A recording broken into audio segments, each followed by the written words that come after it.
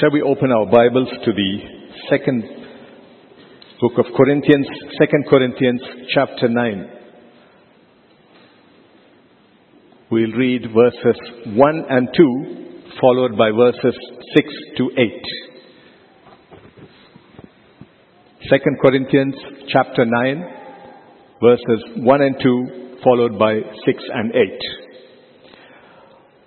I really don't need to write to you about this ministry of giving for the believers in Jerusalem, for I know how eager you are to help. And I have been boasting to the churches in Macedonia that you in Greece were ready to send an offering a year ago. In fact, it was your enthusiasm that stirred up many of the Macedonian believers to begin giving. 6 to 8. Remember this, a farmer who plants only a few seeds will get a small crop, but the one who plants generously will get a generous crop. You must each decide in your heart how much to give, and don't give reluctantly or in response to pressure. For God loves a person who gives cheerfully, and God will generously provide all you need. Then you will always have everything you need and plenty left over to share with others. Shall we pray? Father God, we just want to say thank you once again, Lord Father. And Father God, even as we get into your word, Lord Father, to listen to that which you have to tell us this day, I pray, Lord, that you will speak to each of us, to our inner beings, Lord Father. Father God, we just commit this time into your hands, commit the words that are going to be spoken, Lord Father. And I pray, Lord, that it is you and you alone who will be glorified. We thank you, we praise you. In Jesus' name we pray. Amen. There were 3 ministers of God who met one day. And the topic of their discussion, as often is when ministers of God meet, is what do you do with the church offering that you get every week? It's a favorite topic among church ministers. What do you do with it week after week? How do you decide how much to keep for yourself and how much to give to God? Said the Jewish rabbi. Well, said the Methodist minister, I just put my hand into the bag. What fits in my hand is for me. The rest is for God. Well, what about you, Rabbi? How do you do it? I take each bag, said the rabbi, turn it over once. What falls on the ground is for me. What remains in the bag is for God. Now what about you, pastor, they said, turning to the Pentecostal pastor, who had not said a word till then. I am indeed surprised at your statement, said the pastor. I give everything to God and keep nothing for myself. What about your needs, sir? Asked the rabbi. God provides, said the pastor. This is tremendous faith, pastor, said the Methodist minister. But will you please explain how this actually works? Well, I take all the offertory bags outside the church main door. I stand there and pray to God, thanking Him for His provision. I then throw all the bags in the air for God to keep what He wants. What He returns to me is for me.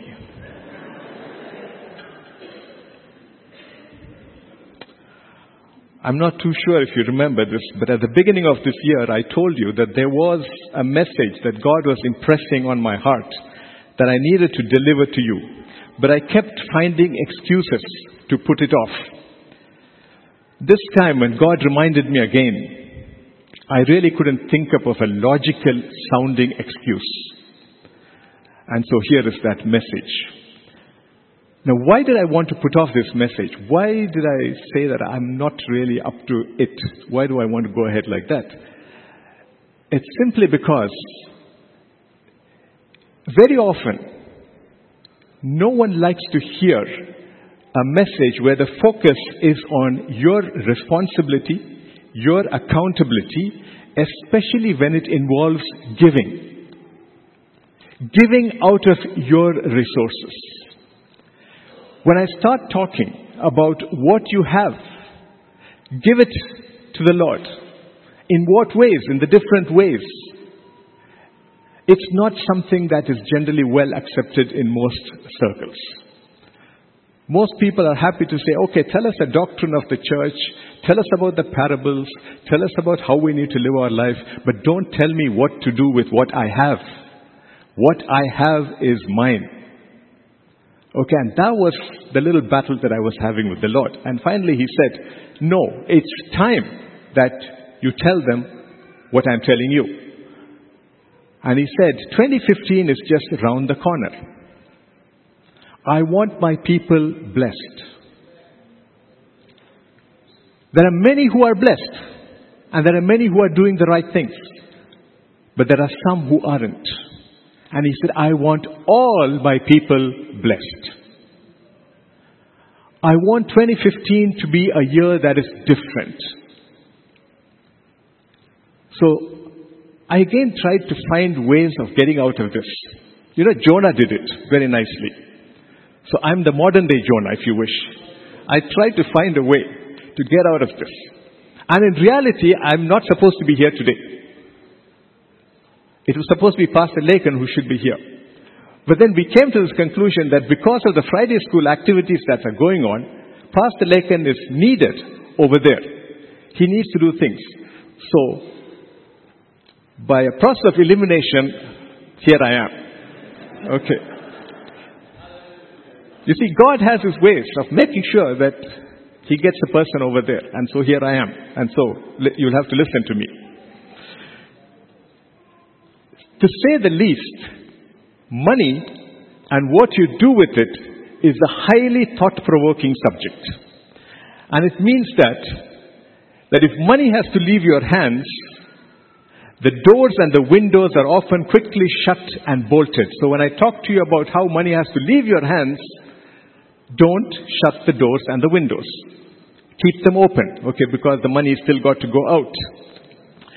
Now, it is one thing for the men's ministry to have spoken and taken a full seminar on financial empowerment, which was very nice, okay. But when I stand up here and talk from the pulpit, sometimes it goes down the wrong way. But therefore, please do not get the impression that I am thrusting something down your throats.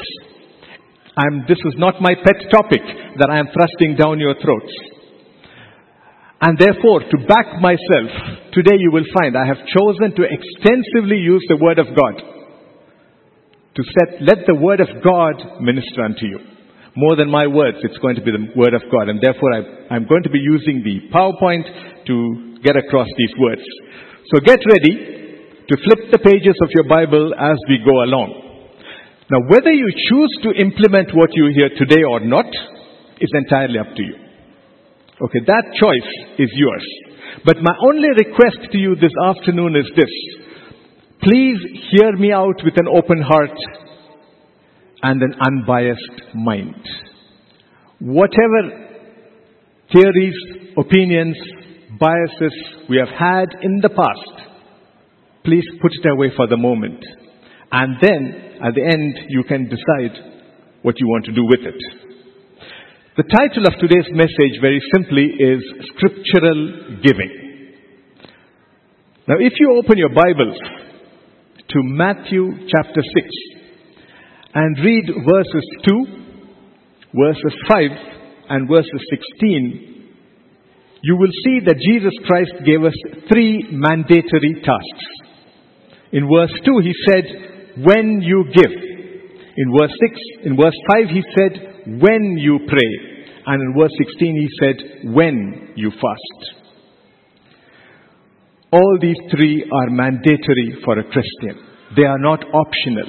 The word used is when you give, when you pray, when you fast. It's not if you give, if you pray, if you fast. So as a Christian, you and I don't have an option there. This is a mandatory task. Giving is mandatory. Giving is scriptural. Okay, so let's take a little bit about this. Sister, can I have the first slide, please? I'm going to really do this in the form of some questions.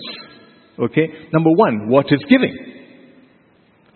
What is giving? Okay, and there you have one definition, which says that giving is to present something voluntarily, willingly, cheerfully, often without expecting anything in return.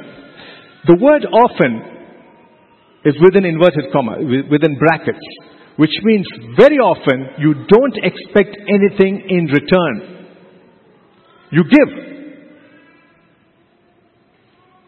but you don't expect anything in return. But there are times when your giving is linked with an expectation. Your giving is linked to asking God for something. Okay, so there is a clause, and that's why I put it under brackets as often. So giving is to present something voluntarily, willingly, and cheerfully, often without expecting anything in return. John 3:16, what does it say? For God so loved the world that He gave His only begotten Son, that whosoever believes in Him should not perish but have everlasting life. You see, everything God did is about giving. He started off by saying, I'm giving. For God so loved the world, God so loved you and me and everybody else out there, that God said, I'll give. I'll give my only begotten Son because there is no other way. 1 John 3:16. By this we know love, because He laid down, or He gave His life for us. And we also ought to lay down our lives for the brethren. That's the foundation. That is love. But what is love all about? It's the fact that Christ laid down His life for you and me. He gave His life for you and me. And He gave His life so that you and I can have a future. You and I have hope for tomorrow. That giving should not be in vain. That giving had a purpose. Christ laid down His life so that you and I could live. And that is what is expected of you and me. To give. Acts 20, the second part. Well, Acts 20 verse 35, the second part. He, that's Jesus, said, it is more blessed to give than to receive. It is more blessed to give than to receive. These are the words of Paul, but he is quoting Jesus Christ. Matthew chapter 10, the second part of verse 8. Freely you have received, freely give. Freely you have received, freely give. Now this verse may not be talking about money. But your giving doesn't always have to be money. There's a lot that you have to give. The easiest thing we can give is actually money. But there's much more that you and I need to give. Freely you have received, freely give. This is what the Bible tells us to do. And therefore we have got to get this process of thinking that giving should be my way of life. What am I going to give? We'll talk about that as we go along. Next slide, sister. Why should we give? So that's a question too. Why should we give? I've got everything with me. Why should I give this out? Okay, number one, it's a sign of obedience. Deuteronomy chapter 15, verse 11 says this. For the poor will never cease from the land. Therefore I command you, saying, you shall open your hand wide to your brother, to your poor and your needy in your land. Why should you give? In obedience to the word of God. You have, give. There is somebody who needs it. Proverbs 28 verse 27. He who gives to the poor will not lack, but he who hides his eyes will have many curses.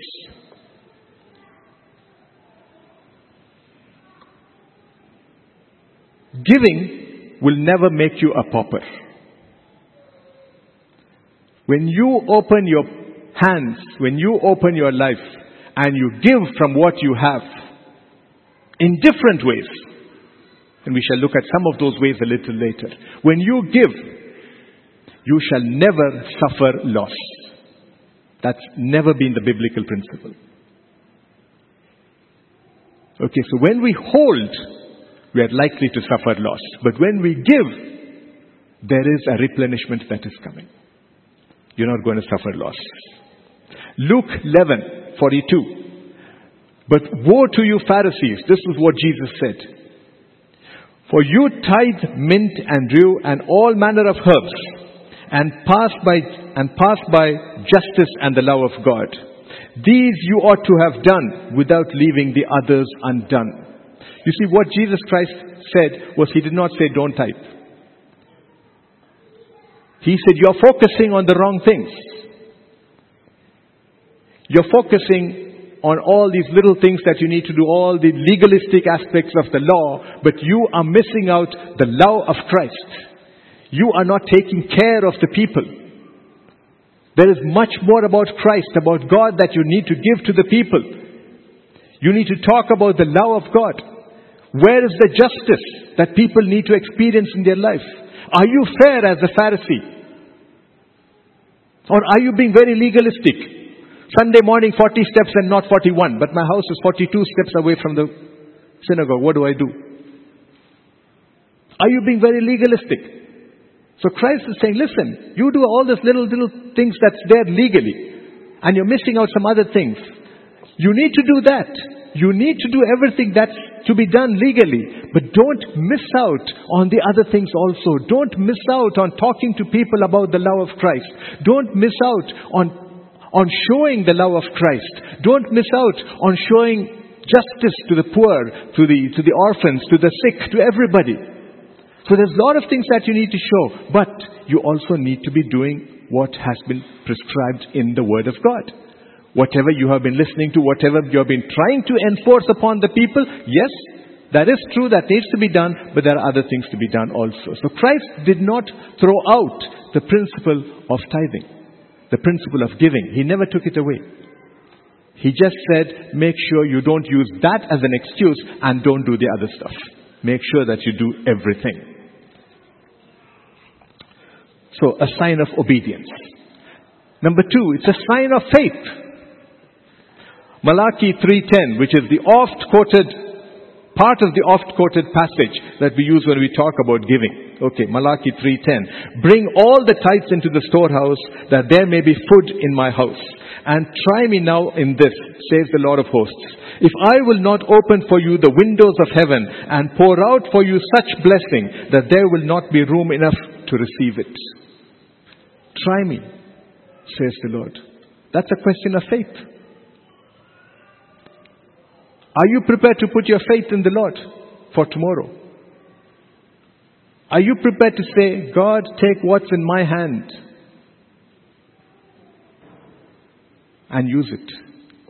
The little boy gave the fish 5 loaves of bread and 2 fish. They became thousands. They fed 5,000 people. You need to release that little fish that's in your hand. You need to release the little that is in your hand. Because God has said that's faith. The widow of Zarephath, she had little, but the man of God said, release that. And when you release it, see what God's going to do. That is faith. What is in your hand belongs to you. You have every right to hold on to it.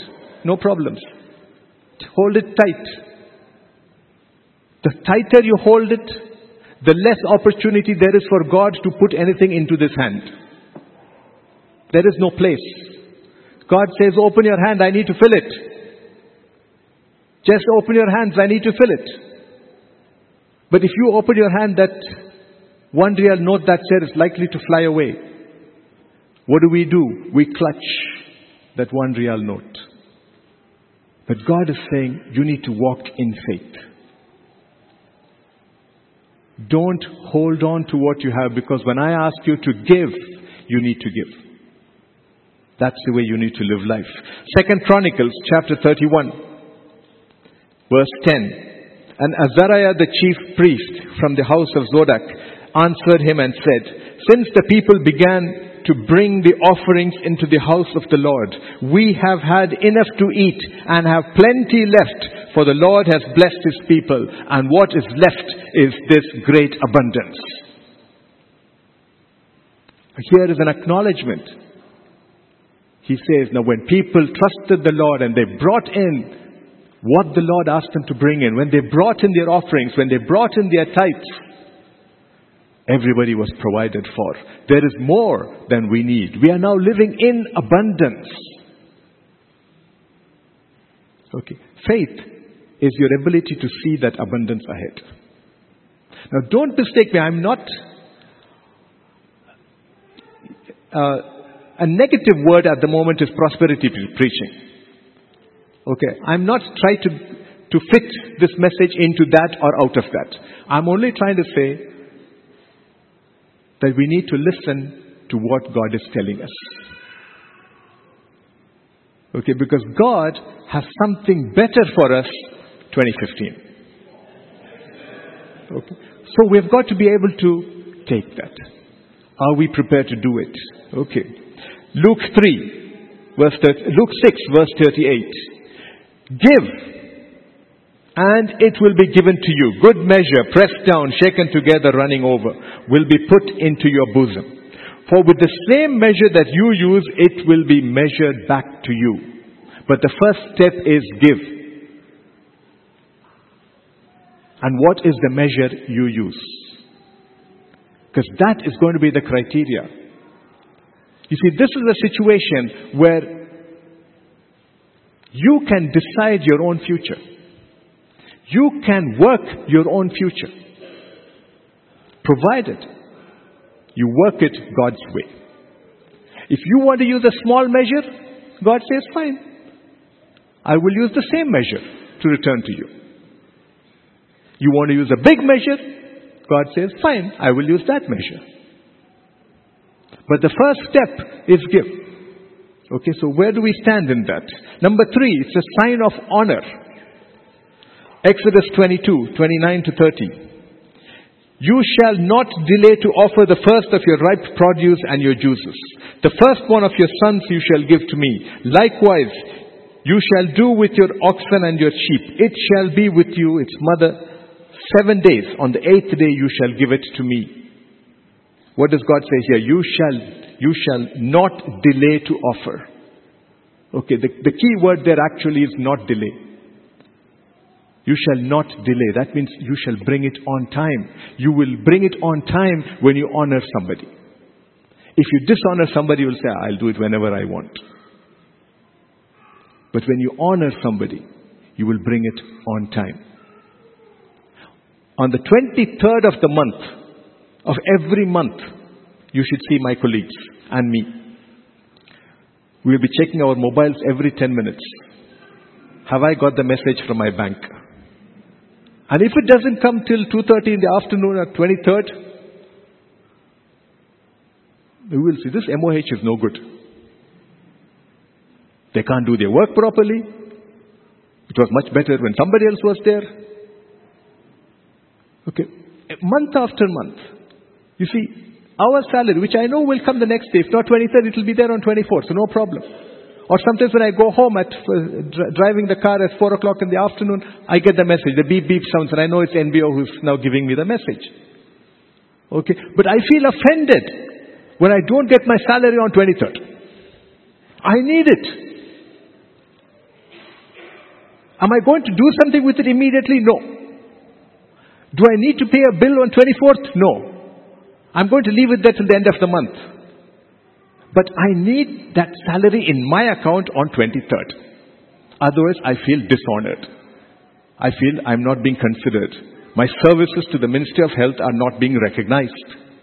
So when you honor somebody, you do something immediately. When you're asked to do something, you do it. You respect that person and you honor that person, and so you bring in your offering, you bring in your tithes, you bring in your givings on time without delay. A sign of stewardship. It's a sign of stewardship. Why should we give? It's a sign of stewardship. 1 Chronicles chapter 29, 13 to 14.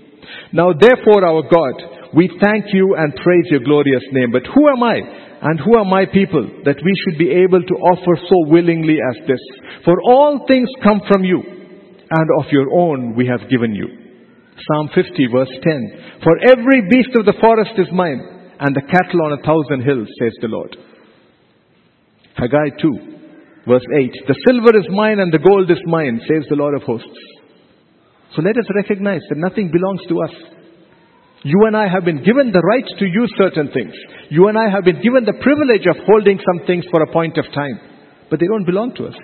You and I are not the owners. It belongs to God. Everything that we have belongs to God. And if it belongs to God, He is the owner. And He has the right to take it at any point of time. You are a steward. So you see, why should we give? Because we understand that I am not the owner, it does not belong to me. I am just a steward holding on what the master has given me. And when the master requires it, I hand it back. I give it back. 1 Peter chapter 4 verse 10. As each one has received a gift, minister it to one another as good stewards of the manifold grace of God. As each one of you has received a gift, something, whatever it is, minister it to one another. Don't hold it for yourself. No gift that you have is meant for yourself.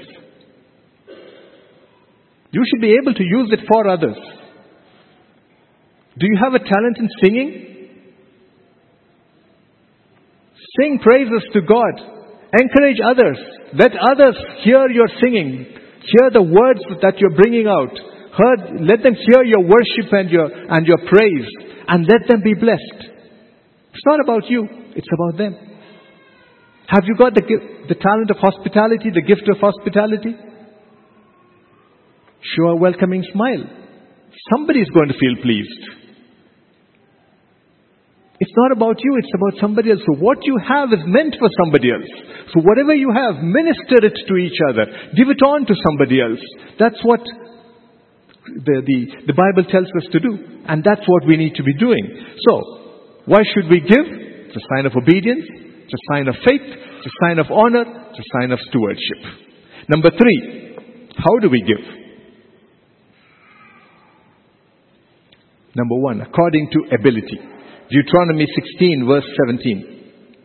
Every man shall give as he is able, according to the blessing of the Lord your God which He has given you. 2 Corinthians chapter 9 verse 7. So let each one give as he purposes in his heart, not grudgingly or of necessity, for God loves a cheerful giver. There's a lot of questions on this 10%. Okay, the problem, and not only 10%, but is it 10% on net? Is it 10% on gross? Is it 10% after deduction of taxes? Is it 10% after this, after that? The problem is if we stick to 10%. Because after all our permutation combinations that we think about, we may miss something. You'll end up giving 9.97%.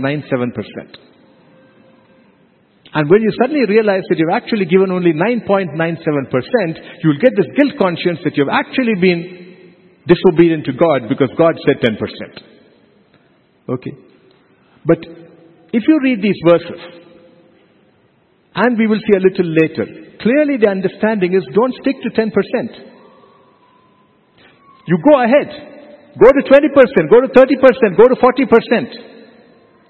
And then if you miss something somewhere else and your 30% becomes 27.8%, still doesn't matter. It's still above the 10%.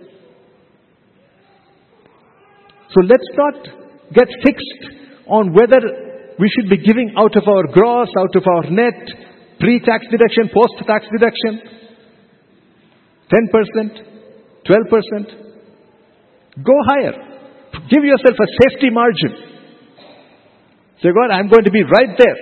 I can't be caught out. No way. 10% Okay, that percentage is not what we are looking at, no. But your attitude. How do you want to give? Do you want to do what God's asking you to do? So you give according to your ability, then voluntarily and cheerfully. 2 Corinthians 9:6, a verse prior to that, says this. And this I say, he who sows sparingly will also reap sparingly. And he who sows bountifully will also reap bountifully. Okay, so you have to decide. It's voluntary.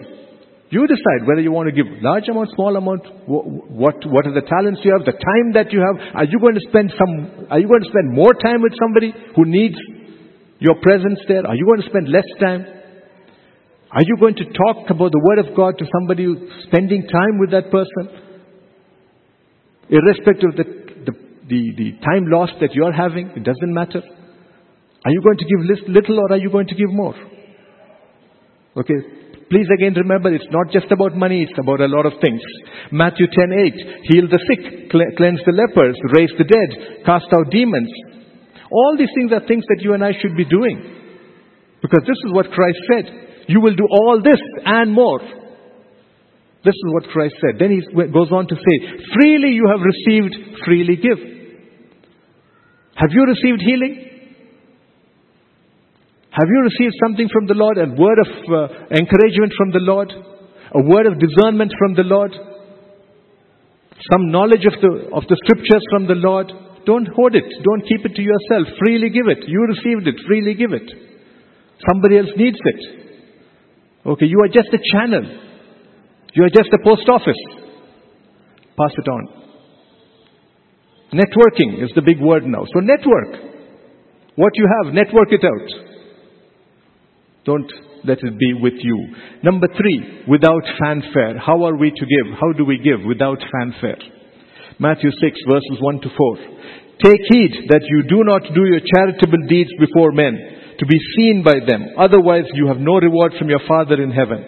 Therefore, when you do your charitable deed, do not sound a trumpet before you as the hypocrites do in the synagogues and in the streets, that they may have glory from men. Assuredly I say to you, they have their reward. But when you do a charitable deed, do not let your left hand know what your right hand is doing, that your charitable deed may be in secret, and your Father who sees in secret will himself reward you openly.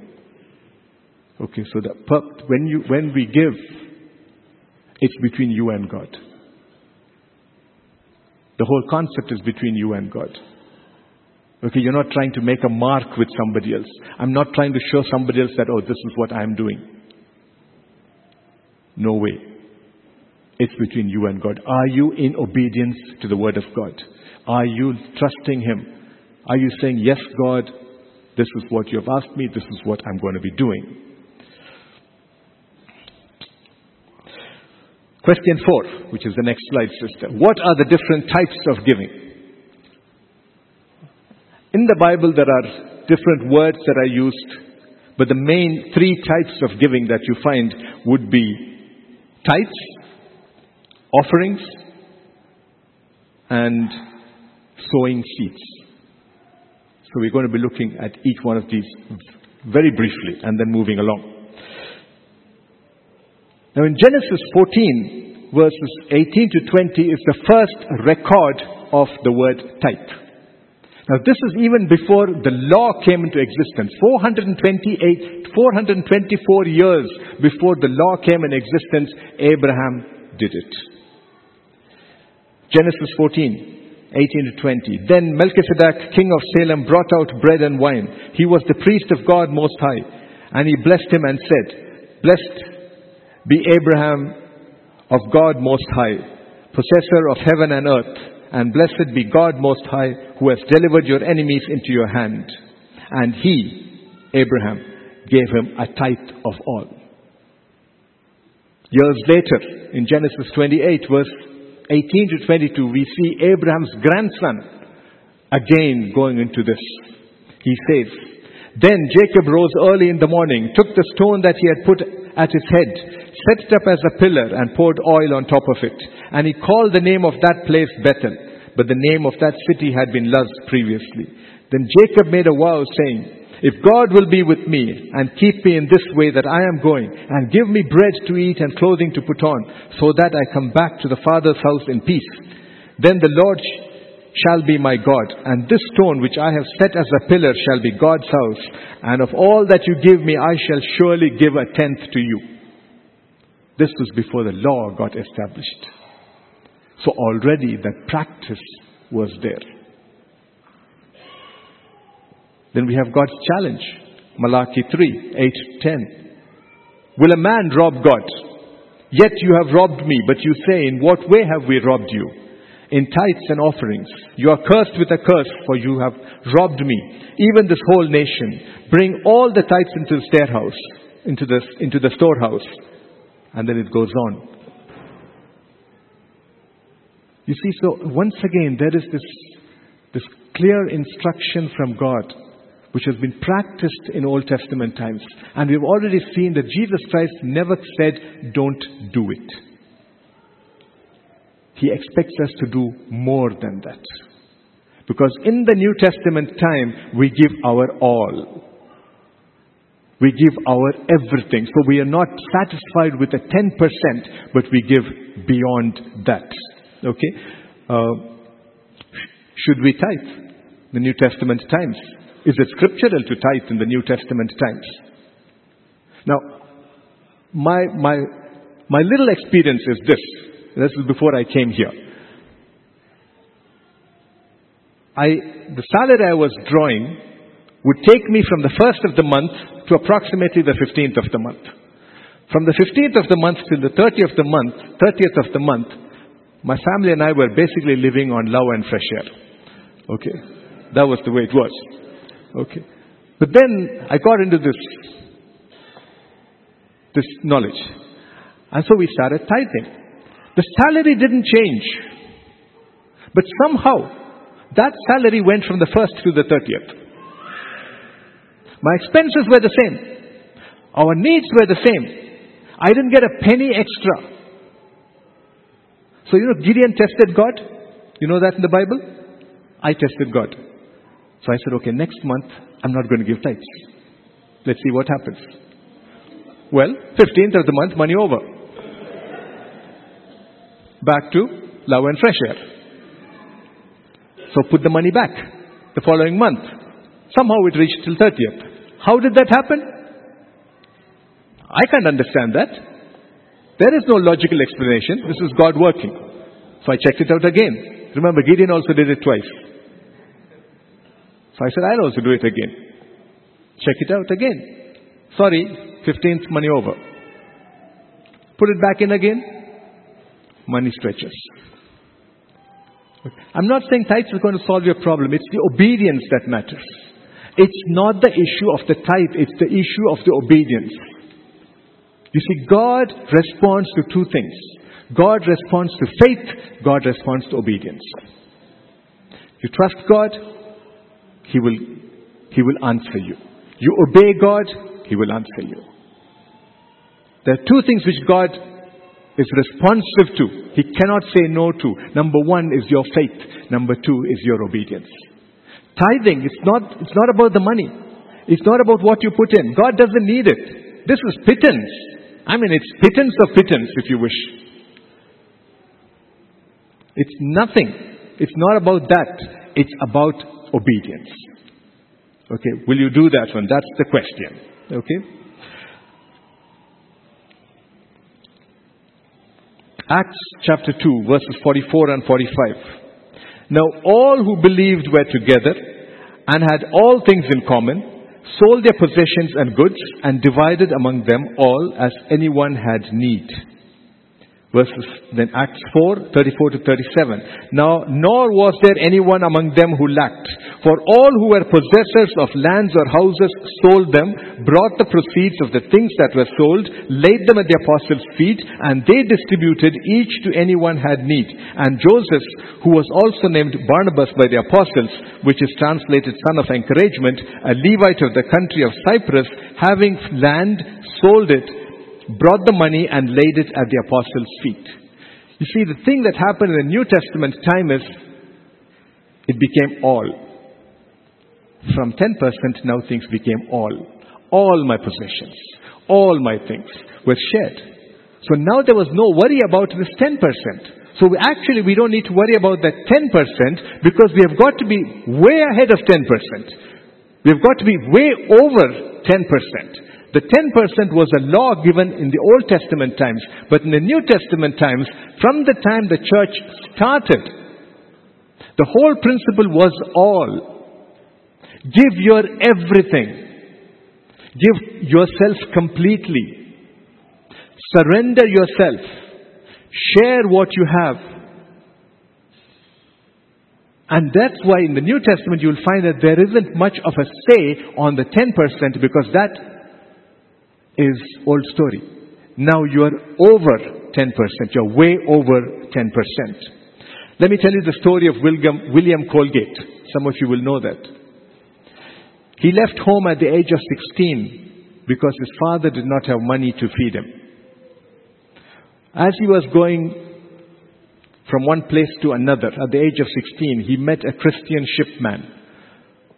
And that person, that shipbuilder, actually led him to Christ. His first job after he received Christ was to work in a soap company. And he was paid $1. That was his salary. From that $1, he tithed 10%. And he was very sincere about that. A few years down the line, he became a partner in that company. He continued tithing. His 10% became 20%. He then became the owner of the company. He bought out the company. And he became the owner of that company. He became a millionaire. His 20% became 30%, 40%, 50%. It just kept increasing. He finally reached 90%. He was a billionaire by now. And 90% of his earnings he put back into the kingdom of God. He said he didn't need it. It's God's. God gave, I'm putting it back. Colgate.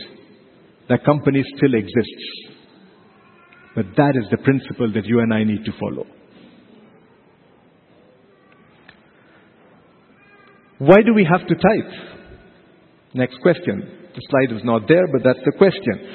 As a sign of obedience to God, as a sign of faith in God, as a sign of honoring God, as an understanding of stewardship in God's kingdom.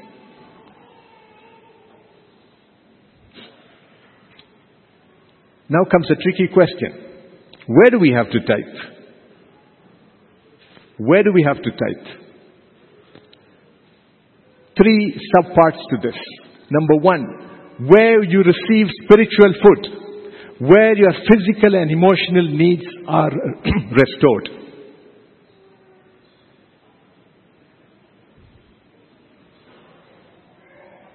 You have a problem right now. Go home. When you go home, you suddenly run into a problem. Who do you call up? Who do you call up?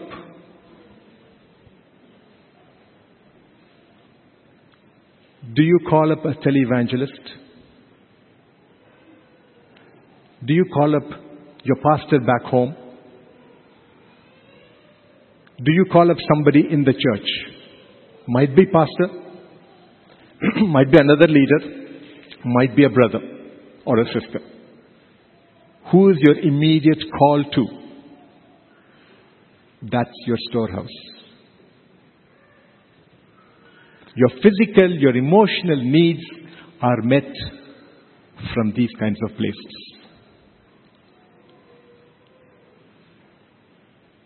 I hope that answers that question.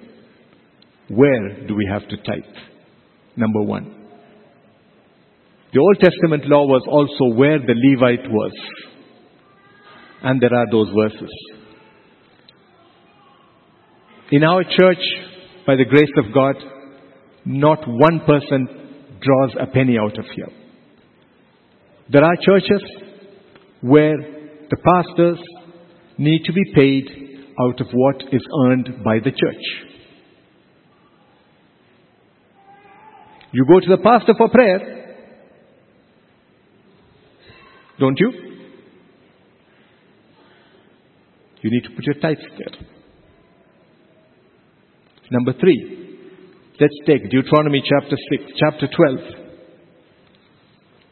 verses 5 and 6, where the Lord places you.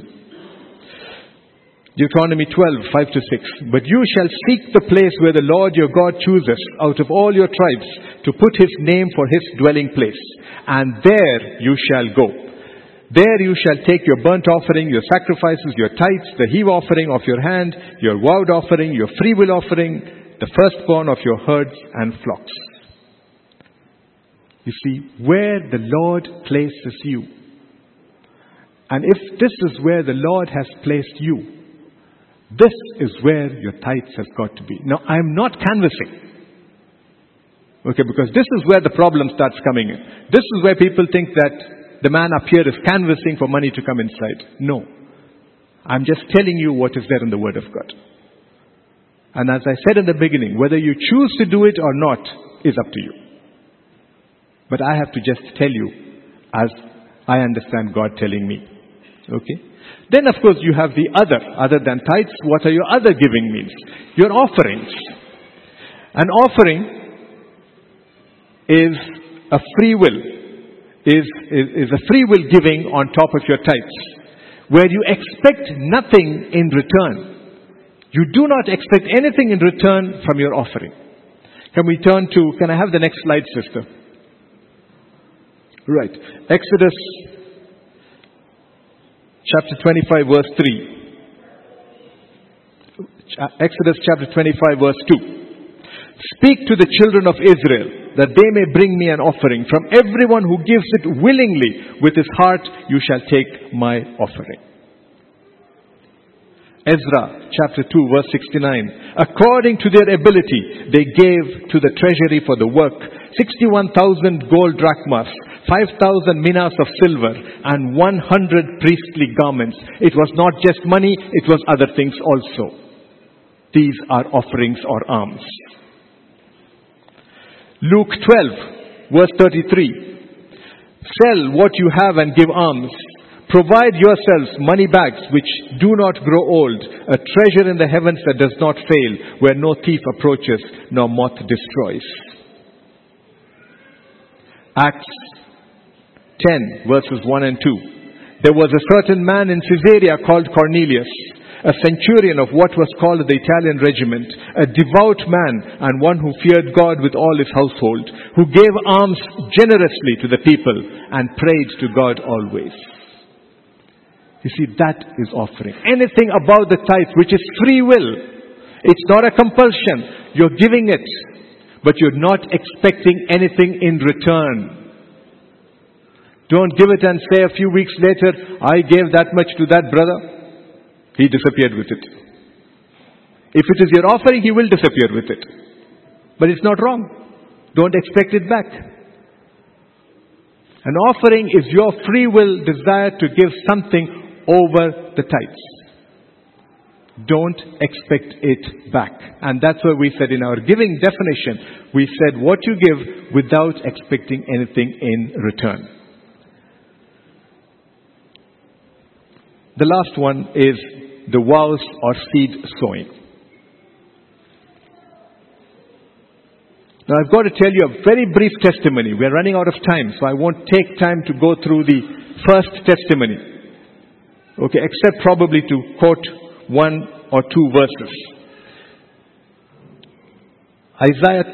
Genesis chapter 26. There was a time, as many of you will know here, then where in the Ministry of Health there was a lot of confusion about pay scales and pay rises. Many of us are in Ministry of Health, we know what this is all about. At one point it was given and staff of my category received in the hospitals. But 2 of us at my institute were denied it. A colleague of mine said, let's go and fight for this one. I said, no, I'm not. I'm done with fighting. Okay, I'm not going to fight. We pray. If it comes, it comes. If it doesn't come, well, it's not meant for us. And we left it at that. We prayed at home. My wife was persistent in her prayer. Her prayer was not that we need to be given the money. Our prayer was there needs to be fairness in people. When people are dealt with, they need to be fairly dealt with. And as a result of that, this was a verse that actually came to us.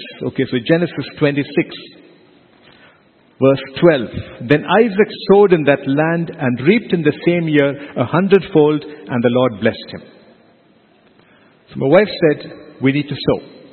I said, sure, sow. I said, I'm leaving it to you. I was quite busy with a lot of other things, so I said, you take the decision, you decide what you need to do. So she said that she was going to sow. Where did she sow? She sowed into this church. Not elsewhere. She sowed into this church as a response to what God was telling her. At the end of it, verse 22, this is what Isaac did.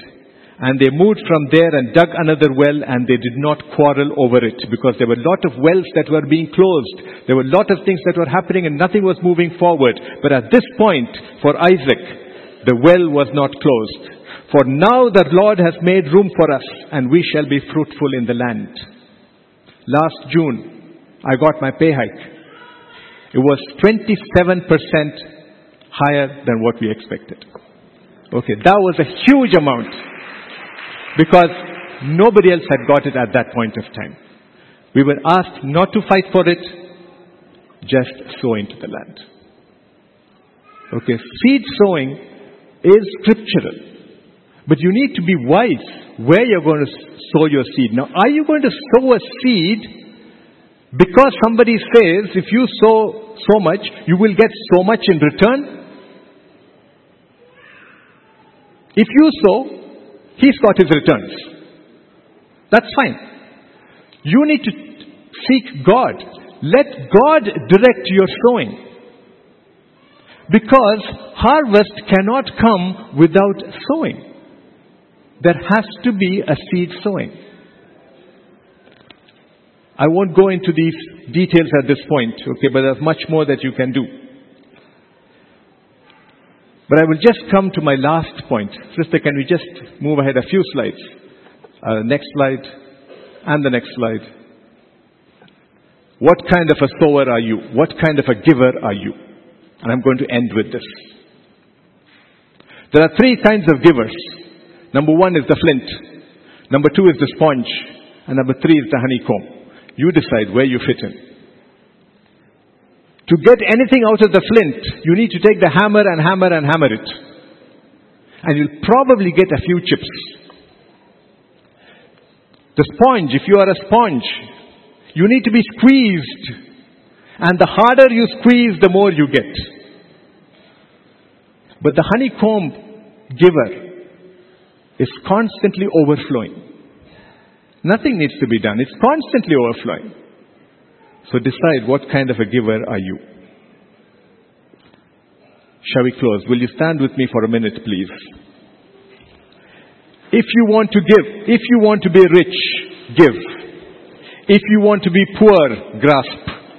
If you want to have abundance, scatter. If you want to be needy, hoard for yourself. Giving is biblical. Giving is a discipline. Giving is a decision. To give or not to give is your choice. Shall we pray? Father God, I just thank you for this time, Lord. I've shared what you wanted me to share. Where change is needed, Lord, change. Where correction is needed, Lord, correct. Where conviction is needed, Lord, convict. Where clarification is needed, Lord, clarify. May all your people be blessed and share in the abundance that you give. For in Jesus' name we pray. Amen.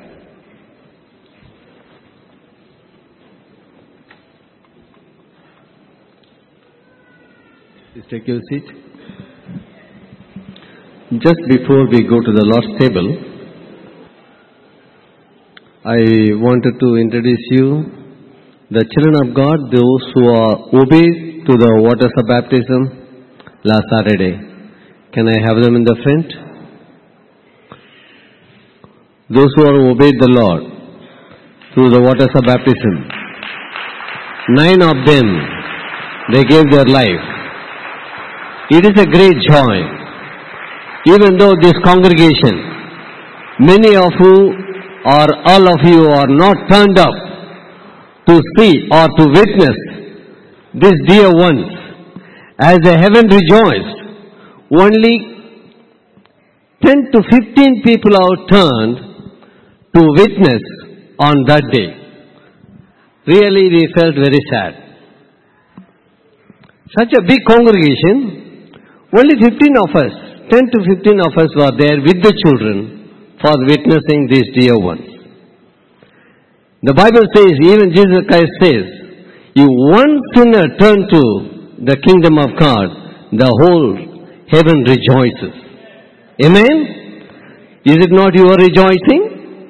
We keep on announcing for 3 weeks, but none of you are turned. Very sad. It should not happen. Anyhow, they are the dear ones, the precious soul, God touched, and they are in the prepared to enter the kingdom of God. It is God who prepared them. Amen? We give all glory, all honor to God, and we also thank the dear ones. Let us pray. You can stretch forth your hand and pray the blessings. As the heaven rejoices, let us also take part, join with them to rejoice in the glory of God. Gracious Father, we thank you for the dear ones whom you have touched in the last days, O Father, as they have obeyed into your word. And the Lord, they have testified your goodness and your mercy. And they are from the darkness, now they are in the light of you, O Father. Lord, let your hand be rest upon them continually throughout their life, O Father. Holy Spirit of God, as you enter in their life, continue to minister to them, O Father. Let them continue to know the truth, and the truth alone can continue to guide them in the righteousness, O Father. In Jesus' most exalted name we pray. Amen. Now is the time for us to go to the Lord's table. Please go.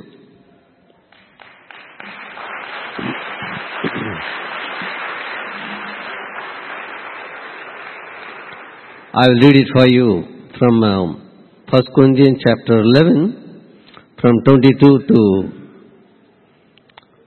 32. But in this, even since we are running short of time, I'm not going to read it, but I'll say what we know. Let us be reminded of why do we observe communion.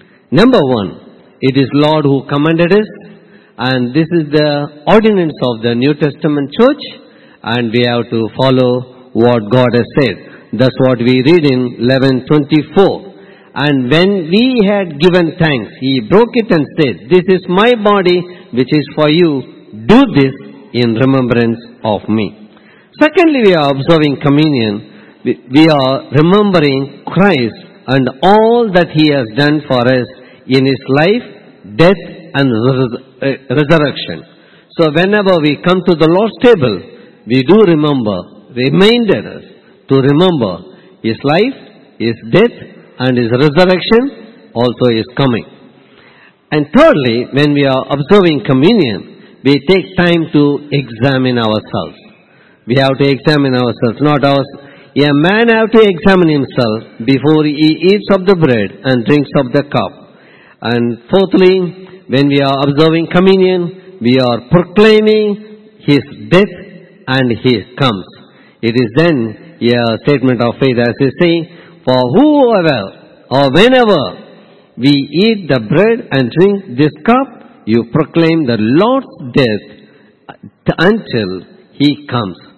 So we proclaim the death of Jesus Christ when we are taking part of it. And finally, when we observe communion, we show our participation in the body of Christ. His life become our life, and we become members of each other. So when we are coming together in union, we testify that we are all one, the body of Christ. Amen? Let us close our eyes. Gracious Father, I thank you and praise you for the time that you given to us. It is our privilege, it is our blessing to come into your presence and take part in this communion, O Father, Lord, which you prepare for us. We pray for the bread and the wine. We sanctify them in the name of Jesus Christ. Lord, let this bread means to your body, and also the wine represents your blood. When we take part in this, we are imparting your life in us. And also when we come together and have it, we testify that you are the one who gave your life to us, and we became one, the body of Christ, to this world. Lord, help us to proclaim this truth to the world until you come. In Jesus' most exalted name we pray.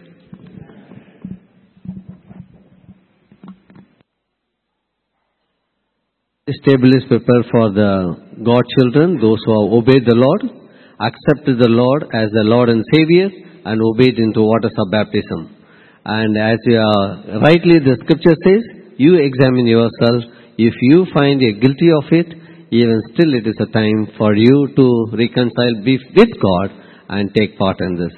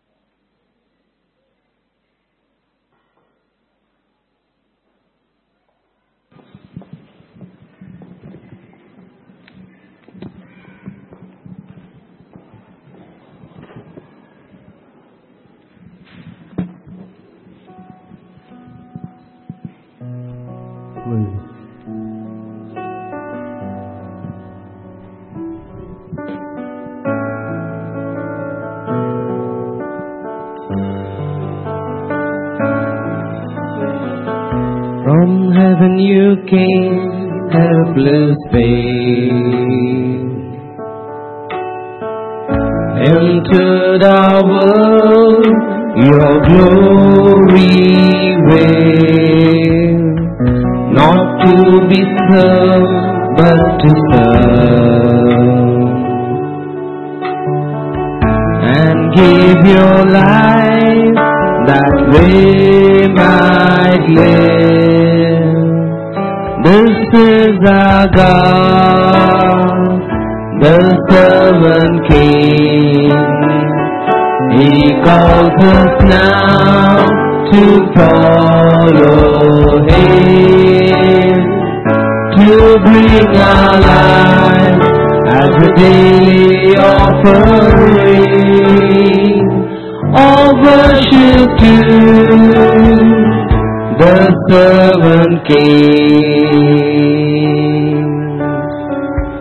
There in the garden of tears, my heavy load He chose to bear. His heart with sorrow was gone. Yet not my will, but yours be said. This is our God, the servant King. He calls us now to follow Him, to bring our life as a daily offering of worship to the servant King. Come see His hands and His feet, the scars that speak of sacrifice, hands flung that stars to sing. To cruel nails surrender. This is our God, the servant King. He calls us now to follow Him, to bring our lives as a daily offering. All worship to the servant King. So let us learn how to serve, and in our lives enthroning each other's needs to bring birth. For if it's Christ we're serving, this is our God, the servant King. He calls us now to follow Him, to bring our life as a daily offering. All worship to the servant King. There in the garden of tears. There in the garden of tears, my heavy load He chose to bear. His heart with sorrow was torn. Yet not my will, but yours be said. This is our God, the servant King. He calls us now to follow Him, to bring our lives as a daily offering. All worship to the servant King. Come see His hands and His feet, the scars that speak of sacrifice has transformed stars into things. To cruel nails surrender. This is our God,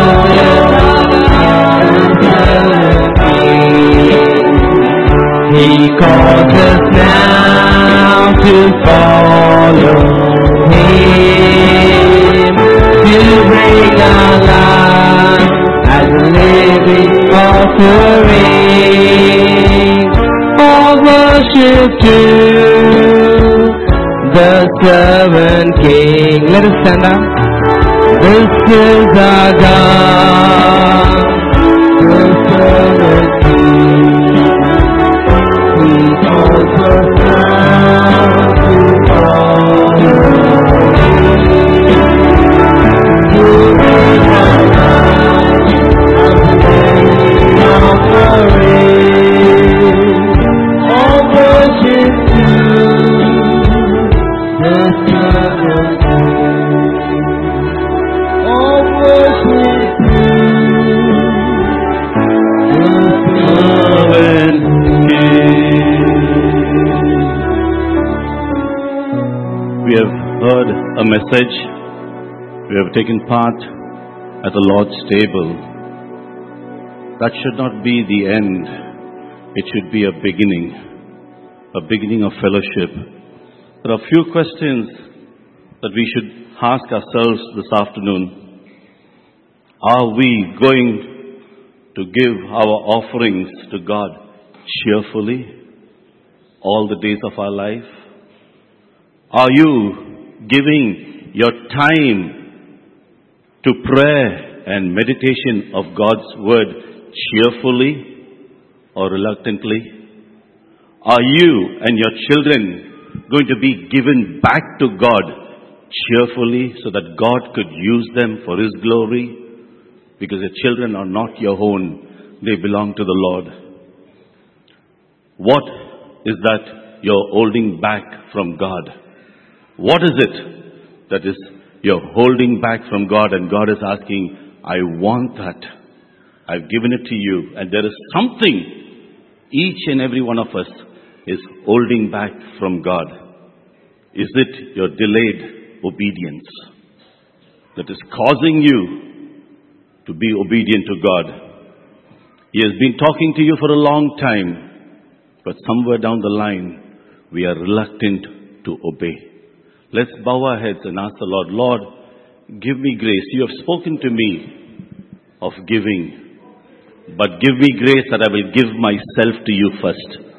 Totally, I want to give myself to you, that I will live for you all the days of my life. Not just me, but as for me and my household, we will live for you, Lord. For generations to come till you return, we want to give ourselves totally to you, Lord God. Father, give me grace in the area that I'm disobedient to your word. Give me grace to become obedient to your word. In Jesus' name we pray. Amen.